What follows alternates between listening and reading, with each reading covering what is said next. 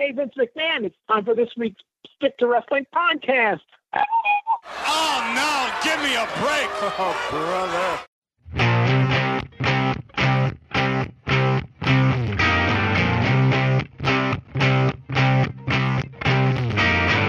Ain't no mountain high enough to keep me from listening to the Stick to Wrestling podcast. I want to thank Miss Diana Ross for writing that song about her favorite podcast, Stick to Wrestling, where if you give us 60 minutes, perhaps indeed, we will give you a raw bone podcast. Before we get rolling, I want to invite everyone to follow me on Twitter. Just put in the name John McAdam. Follow the guy with the wrestling avatar. I now have over 1,000 followers. Thank you very much. I know there are people out there who have over 1 million. I ain't one of them. I'm happy with my 1,000. Also, if you like this show, join our Facebook group. Just go to Facebook, put in Stick to Wrestling, and ask to join, and you're automatically in. Simple as that. It's good conversation about wrestling and sometimes some other stuff. Before we get rolling, I also want to let you know that there are over 170 episodes in our archives if you want to go back and listen to one of them for the first time or maybe relive them. It's all at McAdamPod.com. And I'd like to thank Brian Last for giving me this podium, this show. If you enjoy it, you owe Brian a thanks or gratitude and he's a really good guy. With that, I want to bring on Thomas Bain. Thomas and I, first of all, Thomas, how are you? Well, I mean, I was doing good before the intro, and then I hear you make all these gratuitous thank yous, and then you abruptly stop and say, "Oh, and my guest this week." So I guess I fall out of the favor of thank you. So had you asked me how am I doing 2 minutes ago, it'd have been great, but now apprehensive over my lot in life, John McAdam. My mind is scrambling, Thomas. I'm trying to get all this stuff in. I apologize. How's everything going in West Virginia? It is the most beautiful weather in the world from September 1 until October 1, and then you get that rainy fall that lasts until about the week after Easter. So you have to soak in the enjoyable weather in this state because it's 9 months of pure dredge. Wow, I didn't know it was that bad. And you went to the Mountaineers game last Saturday and they won, so life is good on that front. Fantastic. They nearly blew it. I nearly had a coronary in the seats. All right. Well, I'm sure you're looking forward to playing Central Florida and BYU and all those guys in a couple of years. Well, I will when Oklahoma wins 58-10 on Saturday. So. Yeah, I think the whole thing was actually good in a way for the Big 8 conference because it kind of flattens things out. But anyway, one of the best shows, I think the best show, the best episode of Stick to Wrestling is when Thomas and I we listened to the audio of Dave Meltzer trying to interview Ole Anderson. Today we're going to do something similar to that. In 1992, on the Phil Donahue show, Vince McMahon, Dave Meltzer, superstar Billy Graham, a whole bunch of guys appeared from the wrestling business to discuss the WWF's ongoing steroids and sex scandals. And we're going to listen to that. Before we get rolling on that, Thomas, I mean, is there anything you want to say coming in? Coming into this, I knew about this through the Aftermags as a kid because I was 8-9 years old as it all went down. So I knew about it from the Aftermags, and really, they played it off pretty coy. You would see it on the last page because I believe PWI at the time was selling their own version of a newsletter in the back of the PWI that I think was a little bit of a dirt sheet. I think there was some kayfabe too, but you would see things about so-and-so died, so-and-so arrested. And that's where I learned about the Ring Boy scandal, learned about the steroid trials. And then you would see it on your typical, at the time, tabloid news magazines, the Current Affair, hard copy, those sorts of things. So I was aware of it, but not really to the in-depth that I would be, later on down the road. Okay, I do remember the PWI newsletter. I got it for a little while. And the way you described it, it was still, you described it well. It was still a little bit kayfabe. It wasn't like the Observer or anything, but it wasn't as, crazy as the 70s, 80s Aftermags. Right. I think they really just hit home just the meat news articles. Like I said, somebody passing away, somebody being arrested, somebody signing with WWF or WCW, it wasn't really in the weeds as much as Dave Meltzer, obviously. Exactly. All right. Let's get rolling. We'll listen to the intro of the Phil Donahue Show, and we will relive a big part of 1992. Entertainment. Now stepping forward, a lot of men saying that there's a good deal of gay sex abuse underway in the world of wrestling, and everybody all these years has been scared to step forward. Now come forward a number of people to say, because I wouldn't have sex with another guy in the game, I couldn't get promoted, including three, honestly, some... Well, listen, while you're laughing, this is Ben. All right. I know society has changed and no one's allowed to laugh at anything, but if you're sitting in the audience in 1992 and Phil just throws that fire hose at you and these people are just like picturing pro wrestlers in that position, you can't help but laugh. I'm sorry. Go ahead, John. I'm not adding fuel to the fire here, so what you're going to say. And to be honest with you, a lot of these, and you'll see about this later on, or hear about it rather later on in the show, where folks will can request tickets to the Donahue Show. It's not I'm requesting tickets for wrestling. I'm requesting tickets for this or that. You got what you got. And if you were in New York at the time, and that was the day, that was the show you were going to, or you were staying in the hotel. So I can't imagine there were a majority of wrestling fans, if even a smattering of wrestling fans. I think Vince McMahon asked for a certain amount of seats and he didn't get them. If I remember the story correctly, he wanted 12 or 20, I don't know, audience seats made available to him, and he was turned down. He went on the show anyway. Well, I can't imagine that Rene Goulet and Chief Jay Strongbow would have been good questions, asking fair and balanced questions of the panel. I don't think so. I don't know who it brought. What they usually did, it was almost like the Tuesday night show with McMahon and Heenan, where the family members of the people either in the camera crew or in the WWF would be the audience members, or at least a lot of the audience members. Well, I remember in the tail end of they were doing the live show, I believe it was almost made mandatory if you worked in Titan Tower, you were sticking around for that taping. Yeah, if they needed butts in the audience, you had to do it. I once had tickets for that. It was like the end of 1991, and we had a really bad snowstorm, but I would have been part of the primetime wrestling audience. I mean, it's something that I can't imagine went smoothly, especially with no live action being there. And given McMahon's level of perfectionism, that could turn to a 2:00 in the morning type taping. I could only imagine. You're right, the way Vince is. All right, let's continue listening to the Donahue Show from 1992. Well, listen, while you're laughing, this has been a not-so-funny issue for women.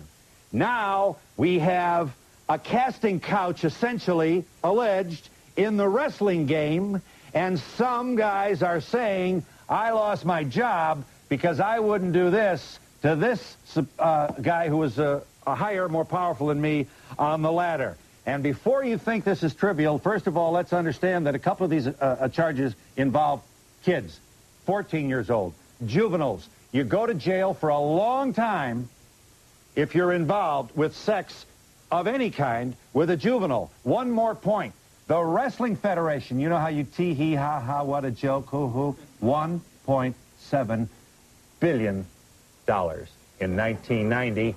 That's more revenue that has been generated by the NFL. So while you're laughing, somebody is whistling all the way to the bank. We have three. Okay, I remember watching this live, going out of my way to see it live, and as soon as Phil said that, $1.7 billion in 1990, I was like, okay, he has no clue what he's talking about. And then, like the nerd that I am, I sit there going into my head, okay, well, is that just the gross revenue of everything combined, including Japan, including merchandising?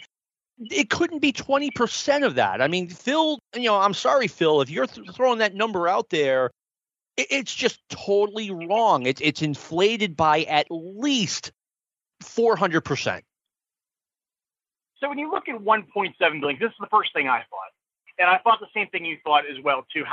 Where is it coming from? It's obviously more than WWF, but besides NWA, he was really making nothing, and they were really not generating much revenue besides house shows and pay-per-views. Every little indie show at the time wasn't bringing that in, maybe Japan. And then I thought, okay, are they counting the 80% that Hasbro gets for the action figures in this? Are they counting the 80% that Nintendo gets for the video games? And then I'm trying to justify my mind, okay, home video, this person gets that. Are they counting every dollar coming in as towards wrestling? And with that, I found it hard to fathom, but I couldn't just outright say it's impossible. No, I mean, the nerd in me on that day was like, doing what you were doing, adding everything up. And then like the logical side of my head kicks in and it's like, John, it's just a lie. Never mind. Yeah, I can't.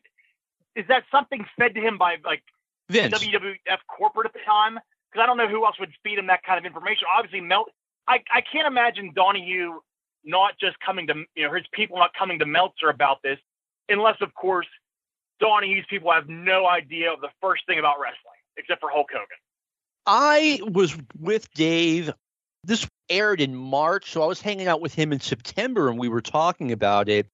And Dave said that Donahue's people got in touch with him that morning, and Dave was on the phone with them, I want to say an hour or two, and they basically just ignored everything Dave said. They ignored all of the prep that Meltzer had provided, I believe for free, to the Donahue show. Yeah, and I don't know.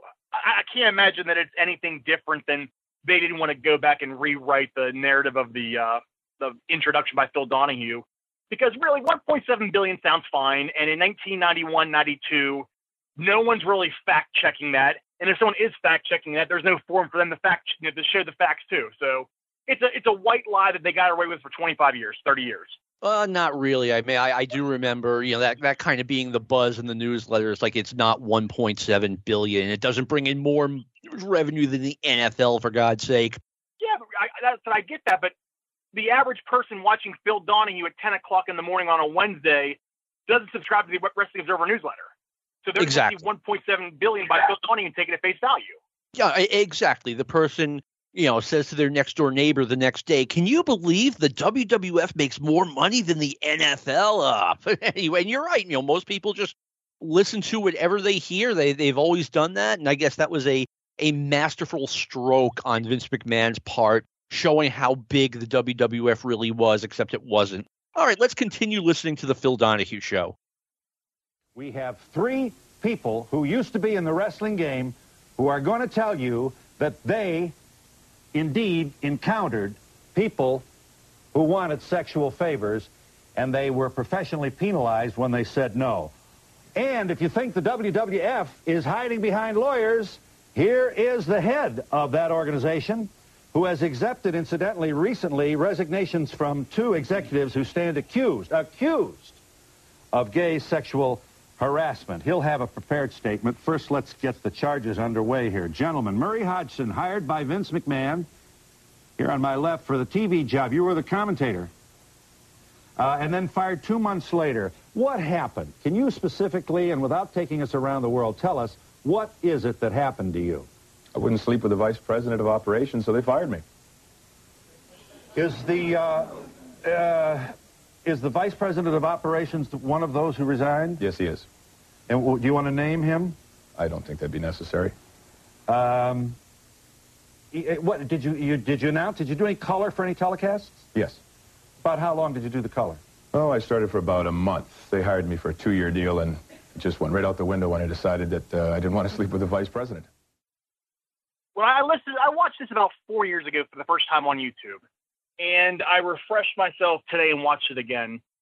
And learning all the pieces of this, the first thing that jumps out to me, knowing what I know now, is Murray Hodgson is the only accuser amongst everybody who doesn't name the perpetrator purposefully. Like, he does not name Pat Patterson. And knowing what we know now about Murray Hodgson, was he hedging his bets to avoid a defamation lawsuit by Pat Patterson?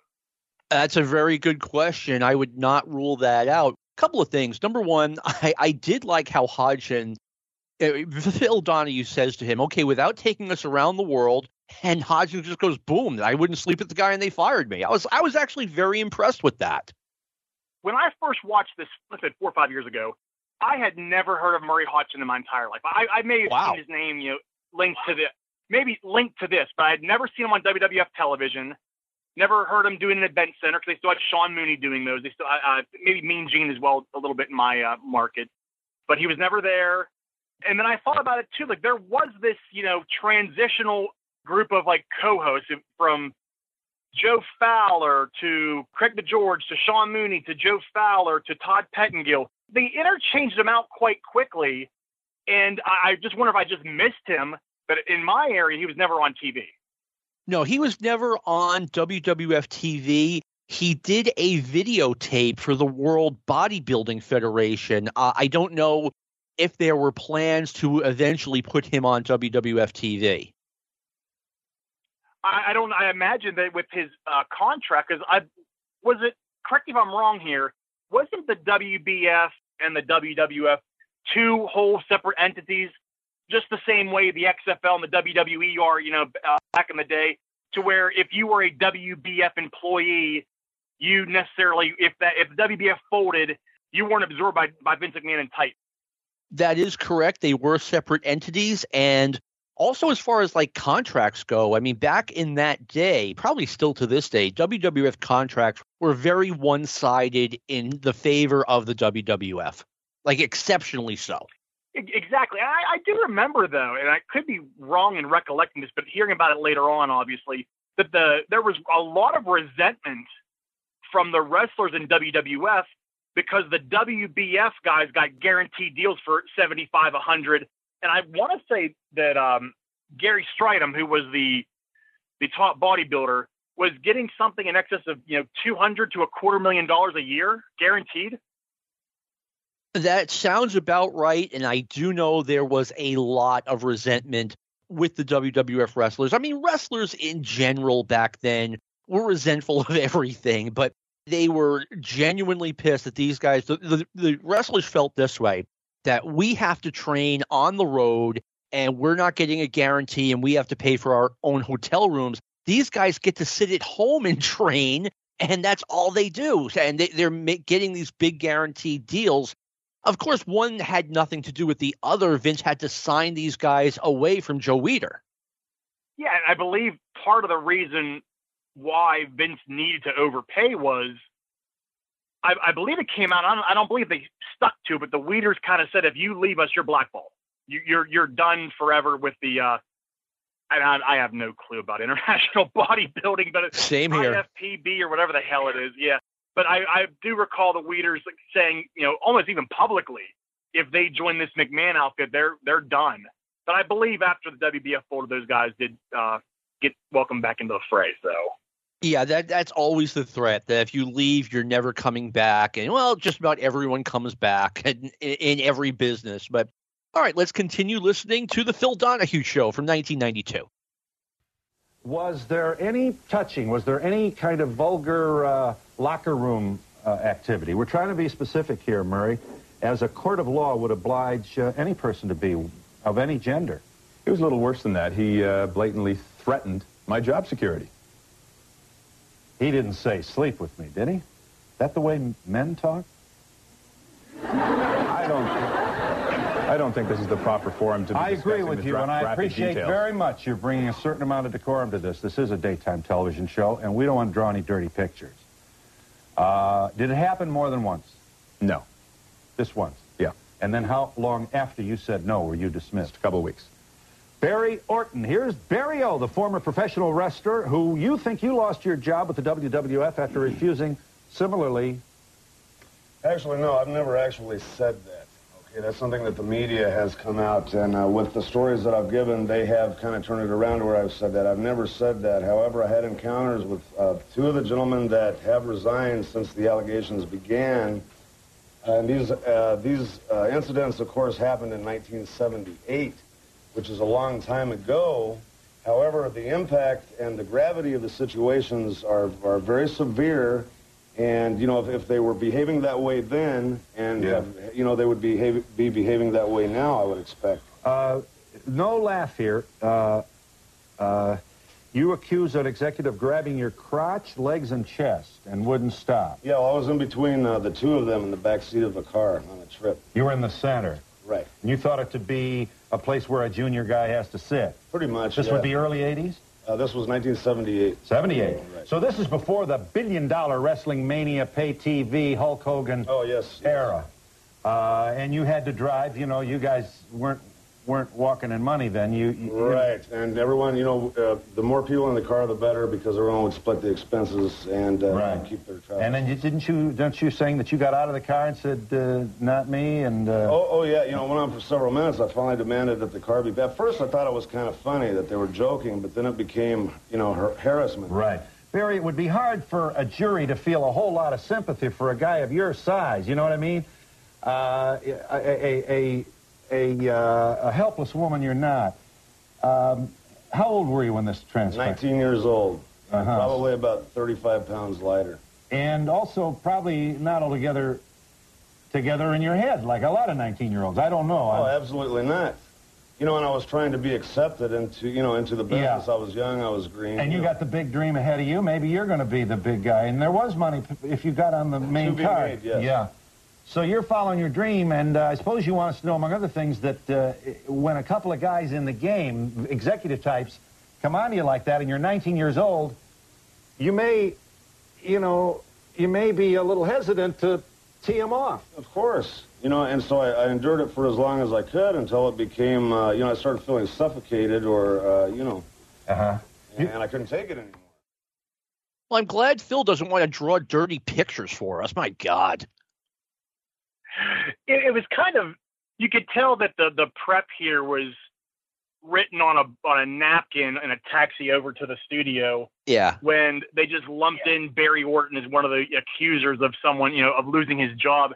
When I don't think Barry Orton had been a part of even house shows as late as, when was the car accident?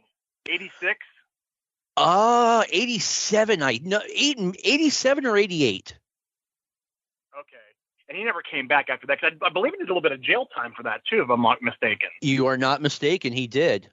I have in my notes, I haven't listened to the show in like 10 years. I wanted, not that I'm being lazy and not reviewing it, but I just wanted to have a natural reaction. I mean, what I wrote down was, no impact. This had no impact on Barry Orton's career. It was, ended in a car wreck. He did work for the WWF in 1984, 1985, and I think a little bit into 1986. But what I was going to say, what happened was Barry Orton, I believe, was on John Arezzi's radio show, and he just brought up the incident, and that's where this all got started. It snowballed from there, and people started coming out with their stories. But, Barry was the first to come out. It's kind of odd, I would guess you'd say, because they bring in Murray Hodgson, they bring in Barry Orton, they bring in this Tom Hankins guy. You would think with just the pure controversy of it, they would really draw into the Tom Cole, Mel Phillips thing a little bit more than they did. And I can't imagine with Phillips being gone, they kind of just killed, Vince wanted that killed right there. I know Tom Cole, I want to say whether it was before or after this show, he accepted some sort of settlement, I believe, to be a ring announcer. Is that correct? No, it's even better. Tom Cole, before the show, accepted an offer to get his job back as a ring boy. Like, this is his, okay, I'm in a position where I can really negotiate. How about I just become a ring boy? Like, come on. I can't imagine they didn't lean on him and say, okay, you can either take your job back, or we're going to come after you for falsifying these things or whatever. And whether it was true or not, he probably didn't have the war chest that Vince McMahon has in terms of a legal battle. So he may just, whether, true or untrue, just, folded his cards right then and there. I might as well bring this up because Tom Cole's name had come up. They came to a settlement with him. He was in the audience, and they were going to do something along the lines of, oh, who's the name of the ring boy? Well, he's right here, and he's going to recant the story, and it just didn't go down that road. And it might have been something too where the Donahue people saw when you listen to this longer, you'll see that crowd really gets behind Murray Hodgson. Yes. And I think they didn't want the crowd 50-50 and turning back on Murray if Vince brings out a guy saying this is all BS. Yeah, I'll tell you, I've got a lot to say about Vince McMahon on the show, but let's continue to hear Phil Donahue from 1992. Tom Hankins, you're likewise a pro wrestler. What's your story, Tom? Well, I'm a former pro wrestler. I got out of the business about 4 years ago, but back in 1985 in Los Angeles, California, at the University Hilton Hotel, after the WWF had run a card at the sports arena, I was sitting at a bar with, I guess, can I name these people? Sure, go ahead. With Pat Patterson, Andre the Giant, Dr. Jerry Graham, and Mike LaBelle. He was the Los Angeles promoter at the time, or a former promoter in Los Angeles. Right. And we sat there drinking maybe for an hour or so. I was talking to Pat. I'd known Pat for maybe 6 months. I knew he was gay, but, it didn't matter to me if he was gay or not. And I knew he was actually kind of running the shows in L.A. at the time. I don't believe he was in position as the booker yet. And I asked him... Let me interrupt to say that he is one of the executives who has resigned. Right. Very good, sir. And I asked him what was the chance of using me to do jobs, which means I was a loser. I'm not real big. I never made a lot of money in the business. I didn't really expect to go in the WWF, make a lot of money. But you wanted to be in the game. Yeah, I loved the business. I worked for $10 a night sometimes in Tennessee, just to wrestle, just to be in the business. Right. At the time, in '85, I was wrestling in Hawaii, in Mexico, and Southern California. So I asked Pat for, if you give me a shot or at least a tryout.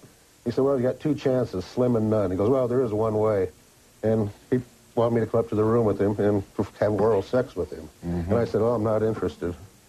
And after that, I went to the next show they had at the sports arena. Went down to the dressing room where they'd always let me, in the dressing room, friends with a lot of the other wrestlers there. And Pat had me physically thrown out after that, acted like he didn't know me. Right. What brings you forward now, gentlemen? Actually, I came forward because when Vince said Barry's charges were ridiculous, it was just, I knew it was something that went on in the business, and anybody in this business really knew about it, knew what was going on with Patterson. Mm-hmm. So this is like this is a feature of this culture that has been underway for a long time, and because it often involves near jobless, vulnerable young males who wanted to be either in the game or on the card, they'd back up and nobody wanted to blow any whistles. And I think, if I may, this also should be said, you didn't get a lot of press scrutiny. Nobody took you seriously anyway. Mainstream sports press today doesn't.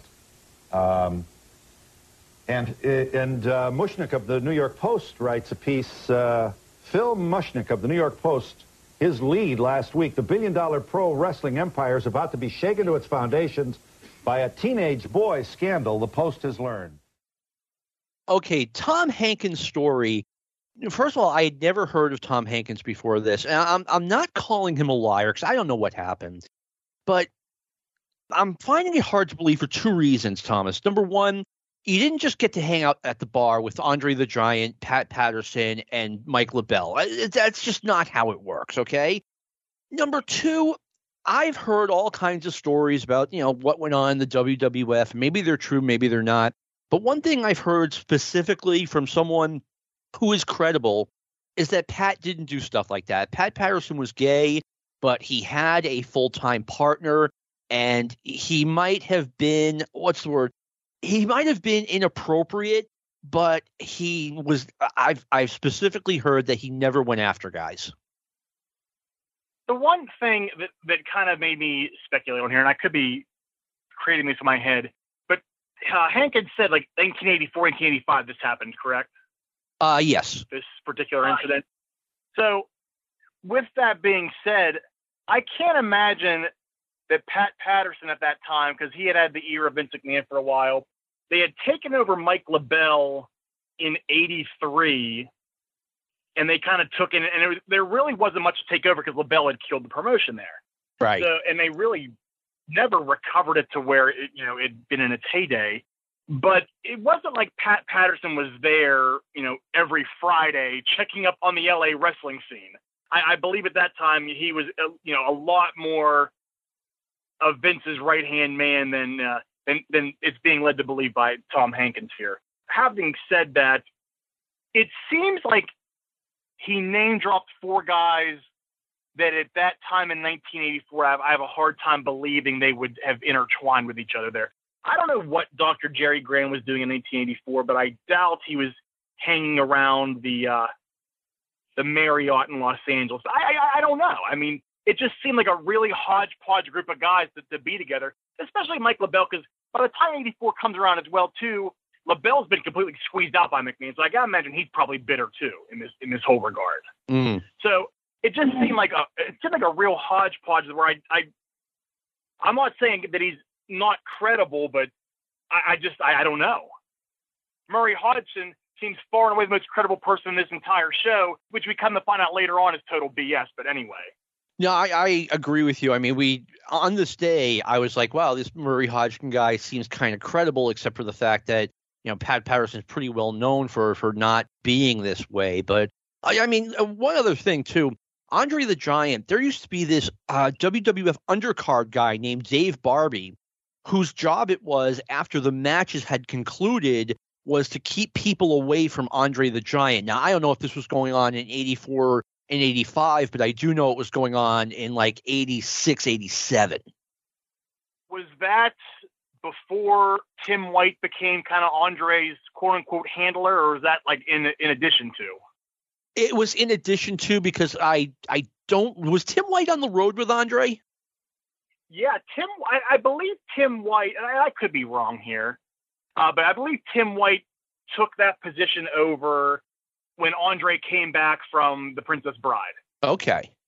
All right. So I probably have my timeline a little bit wrong, and Barbie was like 84, 85, which is what we're talking about. But yeah, he was a prelim guy. It was his night job to keep people away from Andre the Giant. If you wanted to shake his hand, if you wanted an autograph, if you wanted to chit-chat, nope, Dave's sending you the other way. Anyway, we are returning now to Phil Donahue, the show from 1992. All right, here's part of the story then. And Mr. McMahon, sir, you are the boss. You are what we would call in my neighborhood when we were growing up a successful big shot. This is some operation you have. Over $1 billion in annual revenue. You have, throughout the 80s, taken this thing that so many people snicker at. You have filled the Pontiac Superdome with the help of Hulk Hogan and an occasional theatrical idea that included Cyndi Lauper and the marriage of kind of pop music with this through the roof.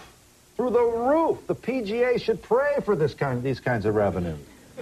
And now, here you are being accused, Mr. McMahon, of presiding over an organization that looked the other way while these sex harassment charges were being, sex harassment activity was taking place. Sir, you wanted to say. We've never looked the other way in anything. And I'm very happy to confront everyone today with whatever allegation they have. The 3 individuals about whom most of these allegations are hurled are no longer with the WWF. We have started an independent investigation on our own to get to the bottom of all of this, and that's why we're here today, is to get to the bottom of it. We may even learn something here today that my investigators do not know. I want to get to the bottom of it just like you gentlemen do. What would you like to say to him? Anybody? I'd like to say that it's about time because up until now you've been animately denying that not only that this is taking place, but that, and you're saying that you knew nothing of it. And I just find that really difficult to believe. Well, there's no reason.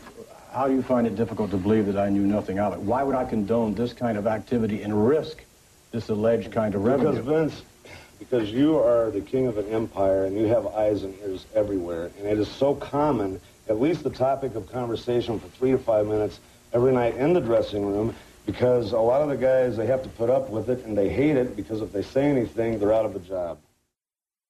Okay, now, I had followed this before the wrestlers appeared on Donahue. I believe Vince appeared on Nightline the Friday before, and Vince was adamantly denying it.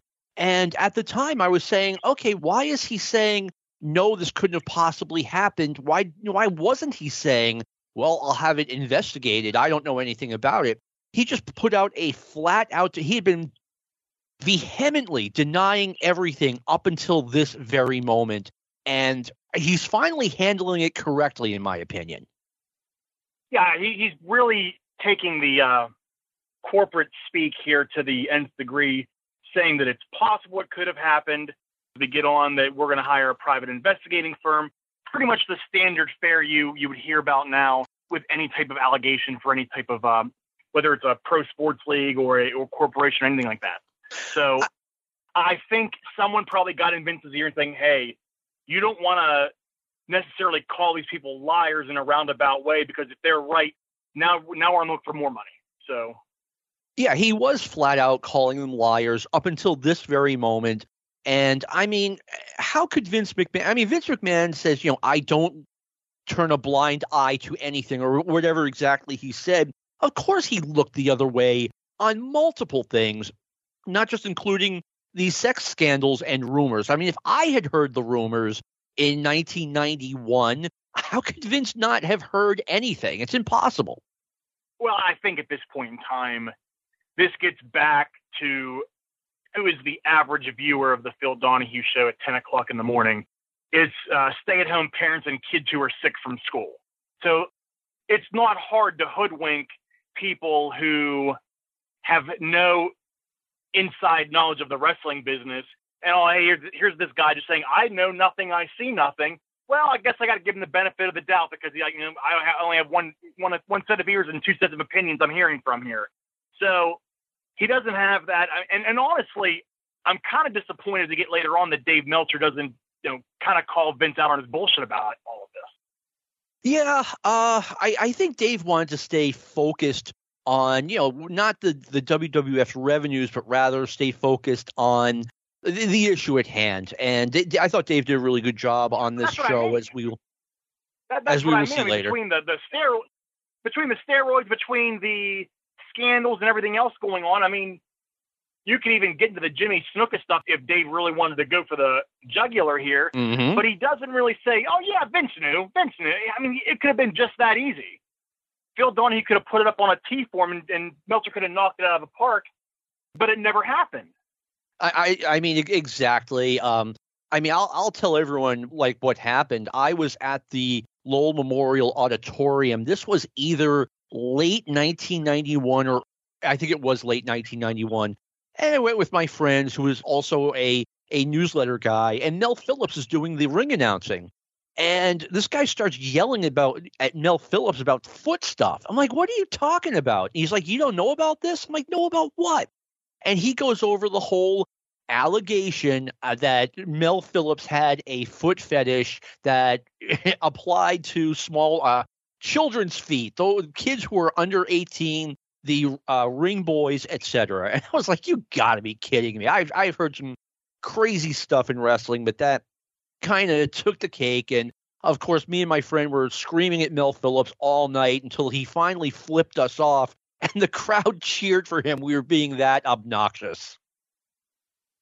And Mel Phillips is one of the people who, honestly, once these allegations came out, there was no denial by him. There was no explanation, but he vanished from the face of the earth. Yep. And for 30 years, we've never heard from him since. There's never been, and you would think Mel was fairly young, well, young in the span of life at the time. You would have thought somewhere in the last 30 years, someone would have, got him in for a shoot interview of some sort. Because he did spend about a dozen years with the WWF, and he would probably have some stories to tell, but he's vanished. No, right away he vanished. And you're right. I was talking in 1990, in the 90s, like, when are we going to see the RF video Mel Phillips shoot interview? And it never happened. You're right. I mean, ring announcers like Mel, I hate to say it, but they're disposable. You can always find another one. And yeah, Mel had no value to the WWF. He went away right away and has not been seen or heard from since.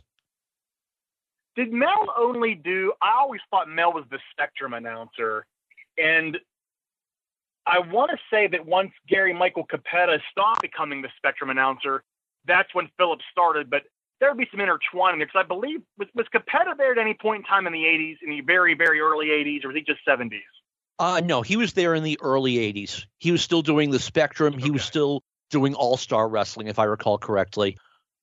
Yeah, Mel went way back, and I remember seeing him doing the announcing or handling the ring jacket sometimes on Championship Wrestling, like way back in 76, 77. But anyway, let's hear some more from the Phil Donahue Show, 1992. I don't believe that to be the case, but there may be some of it. If that's the case, then let's get to the bottom of it. I'm anxious to learn, just as you are. Well, I want to hold some organization.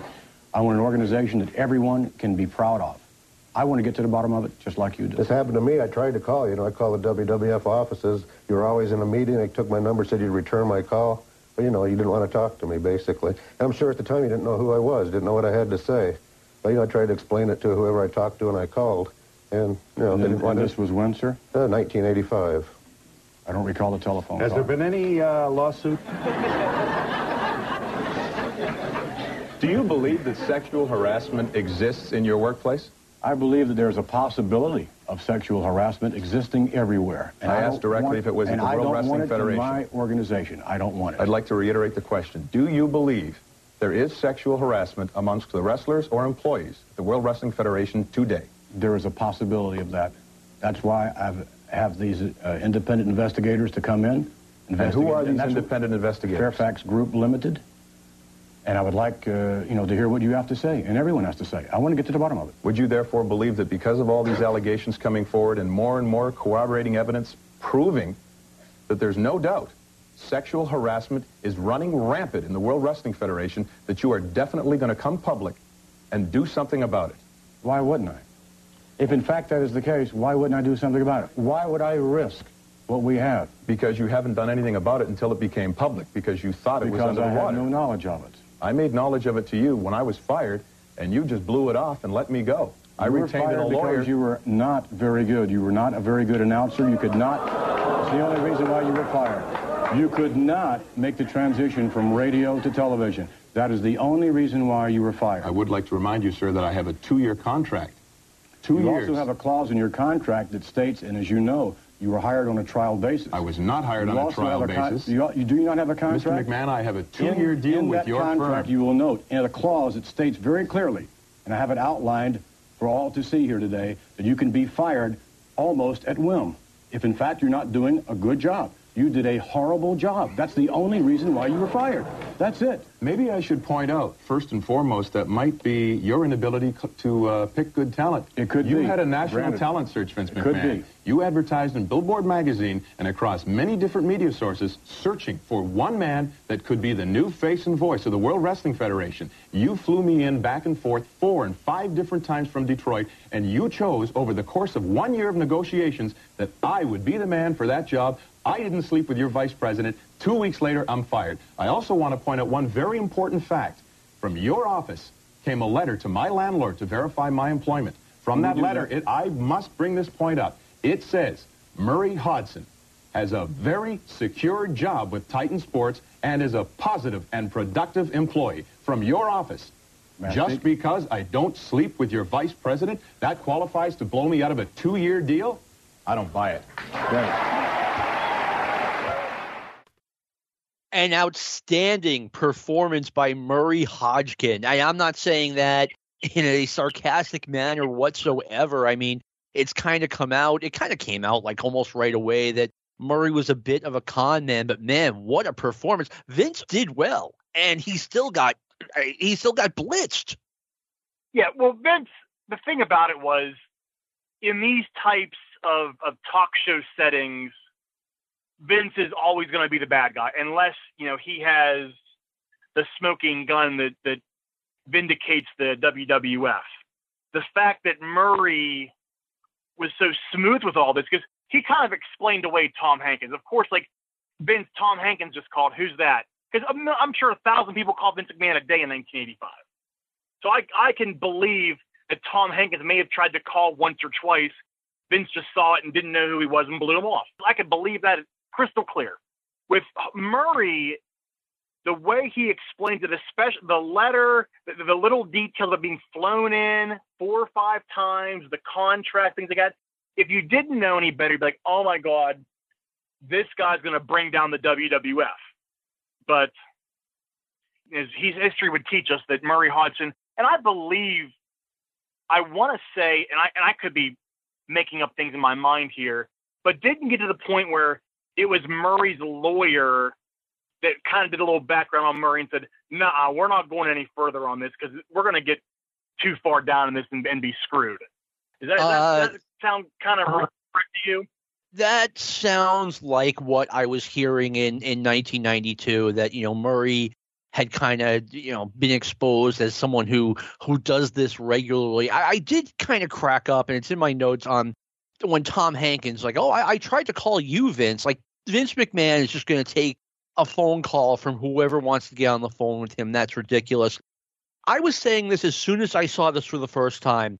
I thought Vince McMahon blew an opportunity here because he could have said to Murray Hodgkin, look, I can assure everyone that you not sleeping with my vice president had nothing to do with you being fired because I made the decision myself. I decided I did not want this guy being the voice of the World Wrestling Federation, and I personally, sir, fired you. It had nothing to do with any of your allegations.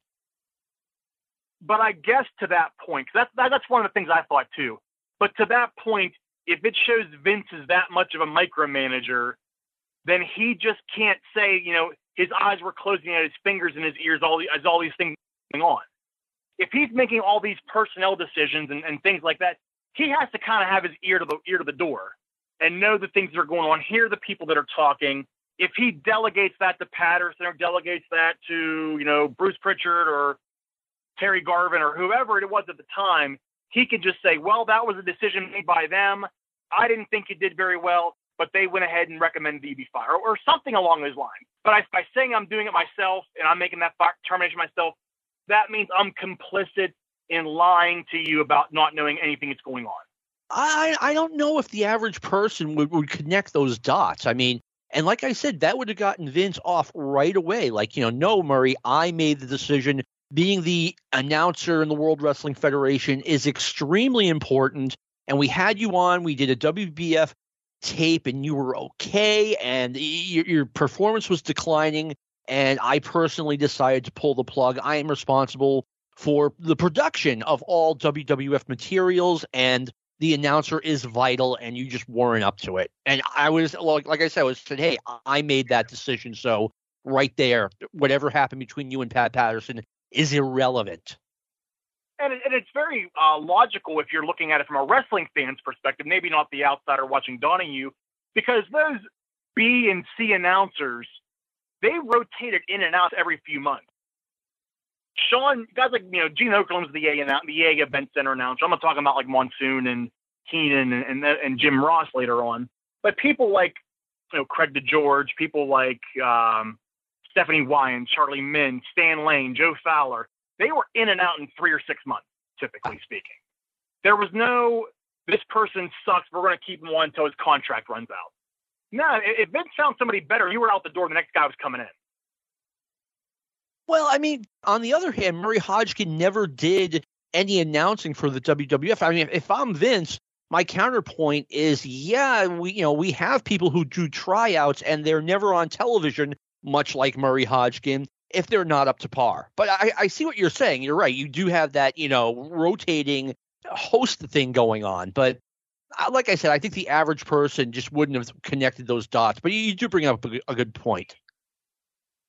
And when you look at it, too, I'm sure that Murray knew what the clauses were in his contract.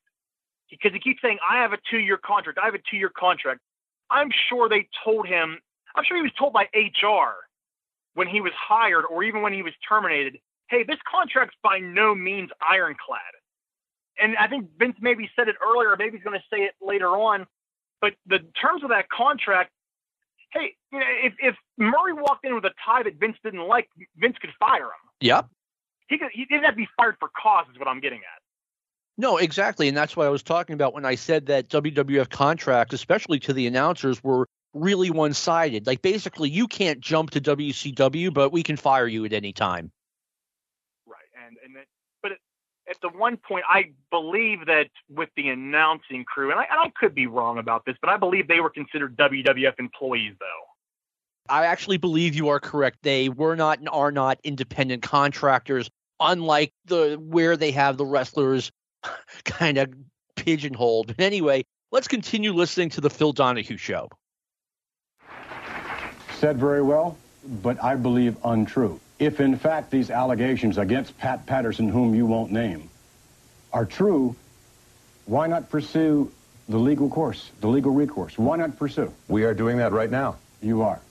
And you are aware that you waited 6 months after you were let go to bring these homosexual charges against Pat Patterson. 6 months you waited. Why? September 14th. If, in fact, you were fired on the spot, if you were fired for incompetence, all right, why didn't you say right then, why didn't you say, hey, look, Vince, your vice president made a pass at me. You never told me that. No one had any knowledge. Human Resources had no knowledge of that.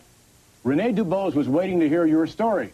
Why did you wait 6 months? You asked me for $160,000 today, otherwise you were coming on this program. I'm happy you're on this program. Mr. McMahon, do not try to deflect the truth here. First and foremost, what are you asking for? How much money have you asked for? I have never asked for any amount of money from you. You have tried to buy me off to shut up so I wouldn't come forward and tell of these allegations that's running through the World Wrestling Federation.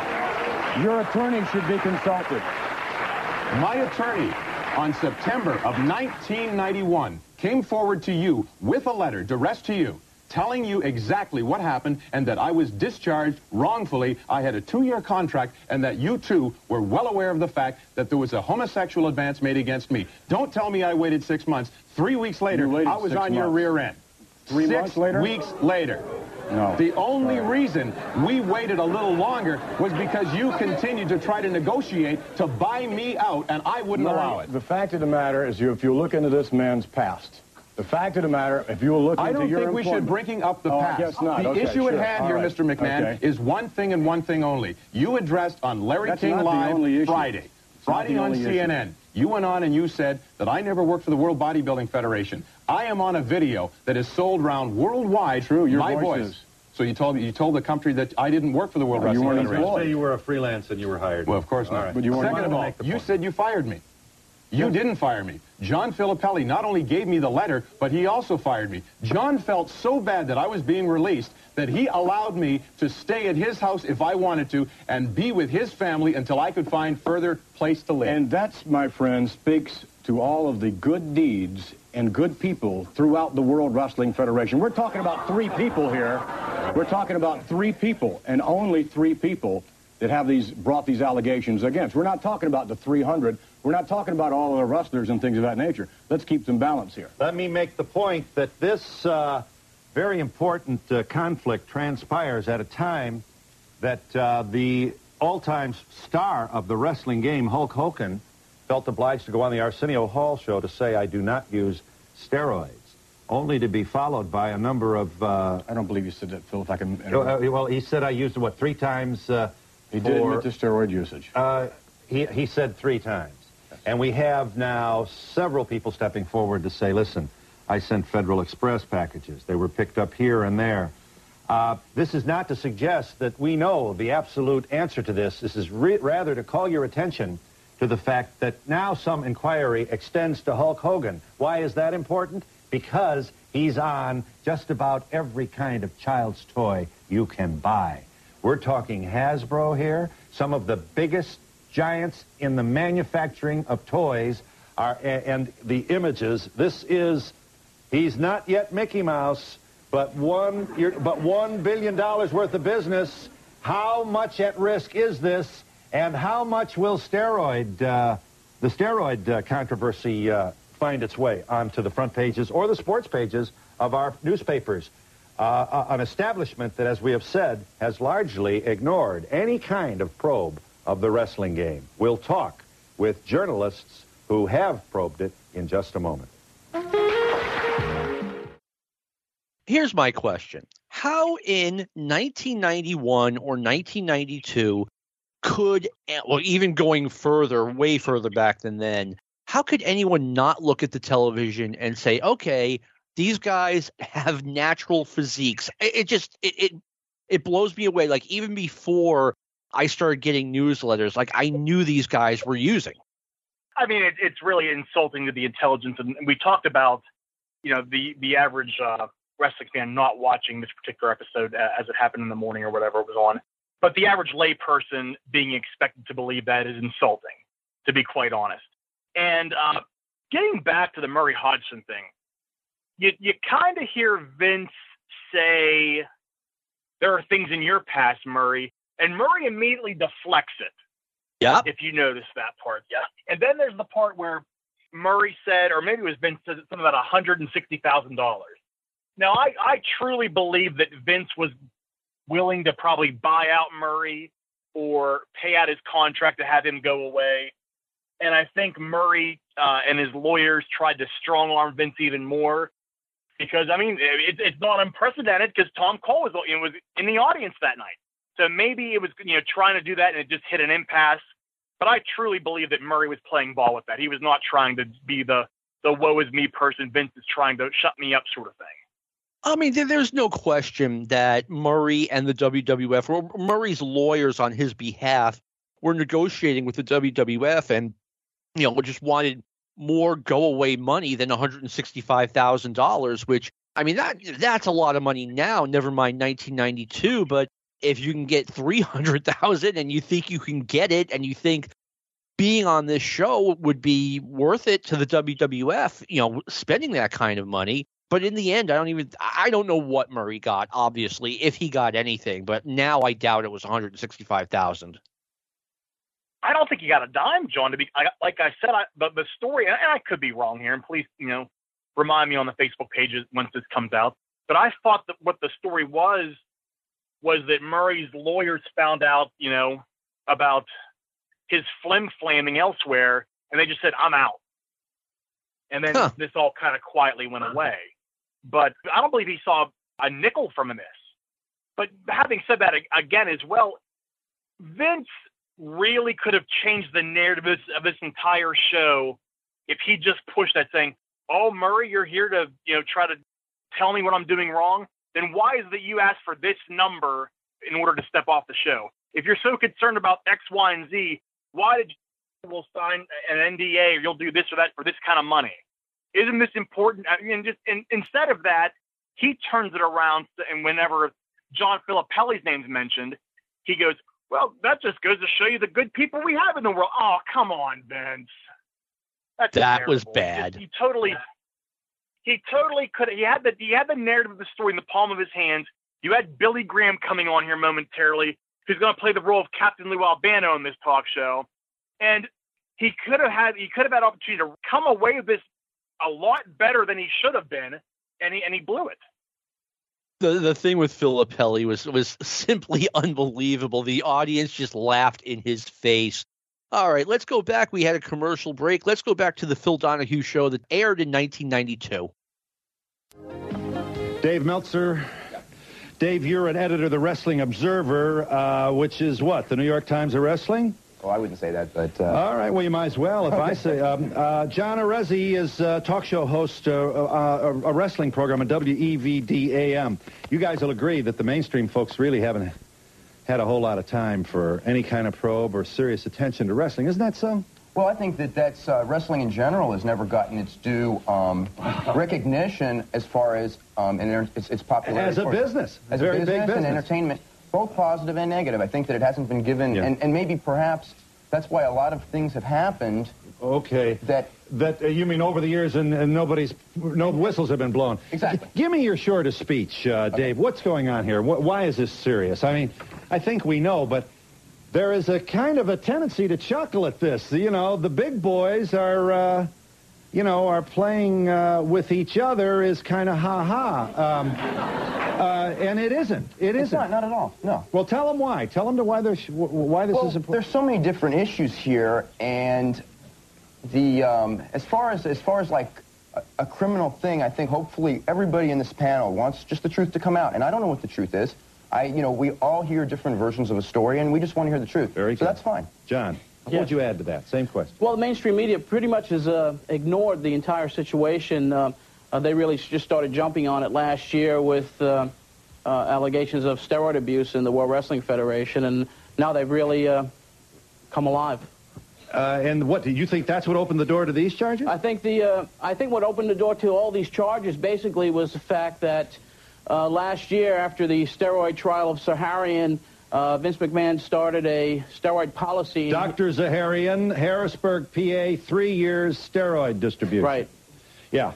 And after that trial, Mr. McMahon started a steroid policy, and during that press conference, he did not invite the wrestling media.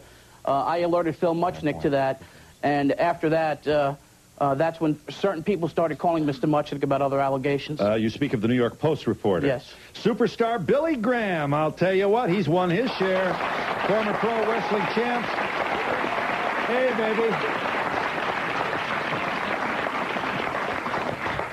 Oh, they still love you, Billy. Don't tell them I had to give you a shot before the show, right in the mouth, because you were disobeying my orders. Former... Hey, what's not so funny, Billy? Tell him. You saw ring boys, did you, being sexually harassed? Yes, I've seen ring boys being sexually harassed. What's a ring boy? Ring boy is a person who's usually employed to put up and take down a ring, travel from one town to another. Age group possibly from 13 to 19 to 20, fluctuates anywhere in between. And you saw what? I saw on one occasion, in I believe it was in New Haven, Connecticut, Pat Patterson actually grabbed one of these children, in the crotch while putting up the ring. I came to the arena a little bit early, walking by the ring to the locker room, and I saw Pat Patterson with his left arm on the kid's shoulder and his right hand in his crotch. I witnessed this for myself. You also claim to have... you did not see the abuse of a 12-year-old boy in the car. You mentioned this on Larry King's program. I wasn't on Larry King's program. Weren't you? I'm sorry, Barry. I'm sorry. Sorry, you weren't. Bruno was. We'll get to Bruno in a moment. Did you see? You didn't see the abuse of a 12-year-old in a car by the ring announcer, did you? I didn't see the actual abuse. I was there the night in Allentown, Pennsylvania, when Mel Phillips was caught in the front seat of a car with a child approximately 10 years old performing oral sexual on this child of 10 years old, brought into the arena by a security guard, confronted to Mr. McMahon, Vince Sr. and Vince Jr., and they said we would handle it. Vince Sr., your father? Is that right, Vince? Yes, and first of all... Is that true? No, I don't know if it's true or not. I can tell you that no one ever came to my dad. What was the year this is supposed to have taken place, Billy? About 82 or 83, I can't remember, but the main part I want to bring... We should also make this point, Billy. These are pretty heavy bombs you're throwing here. These are very heavy bombs, but we don't have any proof, and I don't think you're claiming to have seen the illegal act. Okay, I may not have seen this particular illegal act, but it has gone on for so many years. Just as the selling of drugs by Dr. George Zahorian has gone on for 15 years in the World Wrestling Federation, witnessed and condoned by Vince McMahon, you see, and condoned by him sitting this close to Dr. Zahorian while he sold steroids, while he sold barbiturates, downers and uppers to every wrestler who have wanted them. You see, what I'm trying to say is the man could condone this, so he also condoned the homosexuality. He put up with the drug selling, and he put up with the homosexuality. Identify the cast of characters here. You mentioned Mal Phillips. He is another of the executives who has resigned. I don't believe he was an actual executive. He was a ring announcer. Was he not? Has he not resigned from the WWF? I believe he has resigned or been fired. I don't know which. Is he not one of the people who has... He's one of those who has stepped down alleged, following the publicity about this. Yes. Nobody's been proven guilty. We should get that point. You're denying you recall anything like this, looking the other way. All right, I'm going to say something kind of heavy right now. I believe every word Superstar Billy Graham is saying. I can't prove it, obviously, but I believe he's telling the truth. It's hard with Billy Graham because there have been so many times where Billy has either... When is Billy lying? Is he lying when he makes the accusations, or when he comes out later on and says, I was lying about make those accusations? Because there's times where he's got back into the good graces of the WWF, whether it was with the DVD, whether it was the Hall of Fame, Legends deals, things like that. And then a year or two go by and he blasts the WWF again. So it's where do the lies stop with Billy? That, you know what, that is a really good point. I believe the lie is when he said, no, I made all of these things up. I believe what he is saying right now on this program. And again, that's not, as Phil Donahue pointed out, no one's been proven guilty. I just, based on some of my conversations over the years with people in the business, I believe the Mel Phillips story. I believe everything Superstar Billy Graham is saying. By the way, Superstar was not in good shape here. Donahue was like, wow, you're a really big, strong guy, but he was getting around in a walker. Yeah, he never really recovered from that hip replacement in 86, 87, and it just degenerated, I guess, more and more. I don't know if it was both hips or it became one hip became the other hip, or it was just one hip that just kept being chronically bad for him. But one thing that jogged my memory as I was listening to the recap just now, they keep calling Mel Phillips a ring announcer, and while he wasn't he also more on a full-time basis kind of the head of the ring crew? Yes. Or the foreman or whatever? Okay, yeah, that's what I thought. Okay, so yeah, he was kind of in charge of that, and while he's here, he's also the ring announcer, but yeah, he was in charge of the ring crew, and like I said, there were stories about Mel Phillips, and that doesn't mean that they're true, but there were certainly plenty of them. Graham was talking. Here's the thing: Graham was talking about how he witnessed Pat Patterson grabbing the guy's crotch. Okay, guy 19, 20 years old, and I came right out and said, I believe the story, and I also believe that Pat Patterson, he didn't propose to anyone, he didn't try to force someone to have sex, but he was, from what I've heard, like that was his idea in the early 90s, late 80s of pulling a rib on a guy, just, grabbing their ass or whatever. And I understand that's not a rib. I'm just saying that's where Patterson, as old school as he was coming from. And that would have with Patterson being there that early as a part of the booking team or as an agent, that would have probably been in Billy Graham's 87 run, maybe early 88, I would presume then, correct? That sounds about right. Yeah. Because in 82, when Billy Graham came back, I don't think that Patterson was in that position, but he could have been maybe, but I don't think he was. That puts a whole lot. And then Billy Graham really, it becomes that whole Mike McQueary thing then we dealt with in Penn State. If you're seeing this stuff, why are you waiting 5 years to bring it up now? You've been out of the WWF now since 1988. Why didn't you bring it up the moment you were let go, the moment you quit? Why didn't you bring it up in 89, 90, 91, 92? Why now? And that's kind of where the skepticism comes in, because now it's like, okay, he wanted to bury Hulk Hogan about the steroids, but now he's going to add little things to everything else now, which that lets me believe there's a credibility question on Billy Graham just based on that little snippet alone. And that's a reasonable thing to say, but it's coming up like I said, I haven't seen this in probably 10 years, but someone would say, well, why are you coming forward now? And the answer was, because I've never had a forum to come forward in. No one was asking me to be on the Donahue show 2 years ago. Now I've been asked, I'm telling my story. And that's logical. That's a logical point here. And really, it just seems the way, and once you see Billy Graham later on talk about Hulk Hogan, that's kind of where I see, okay, how much of this is just jealousy that Hogan, more or less ripped off Billy Graham's career to a certain extent, and he hit the stratosphere while Billy Graham didn't. How much of that is weighed into all this? That's an excellent point. I remember the first time I ever saw Hulk Hogan in late 1979. I was like, wow, this guy totally has a Superstar Billy Graham gimmick. Make sure to listen to the next episode of Stick to Wrestling, as John and Thomas Bain continue their discussion of the WWF steroid and ring boy sex scandals, and listen to the rest of Donahue from March of 1992. Stick to Wrestling with John McAdam is a production of the Arcadian Vanguard Podcast Network.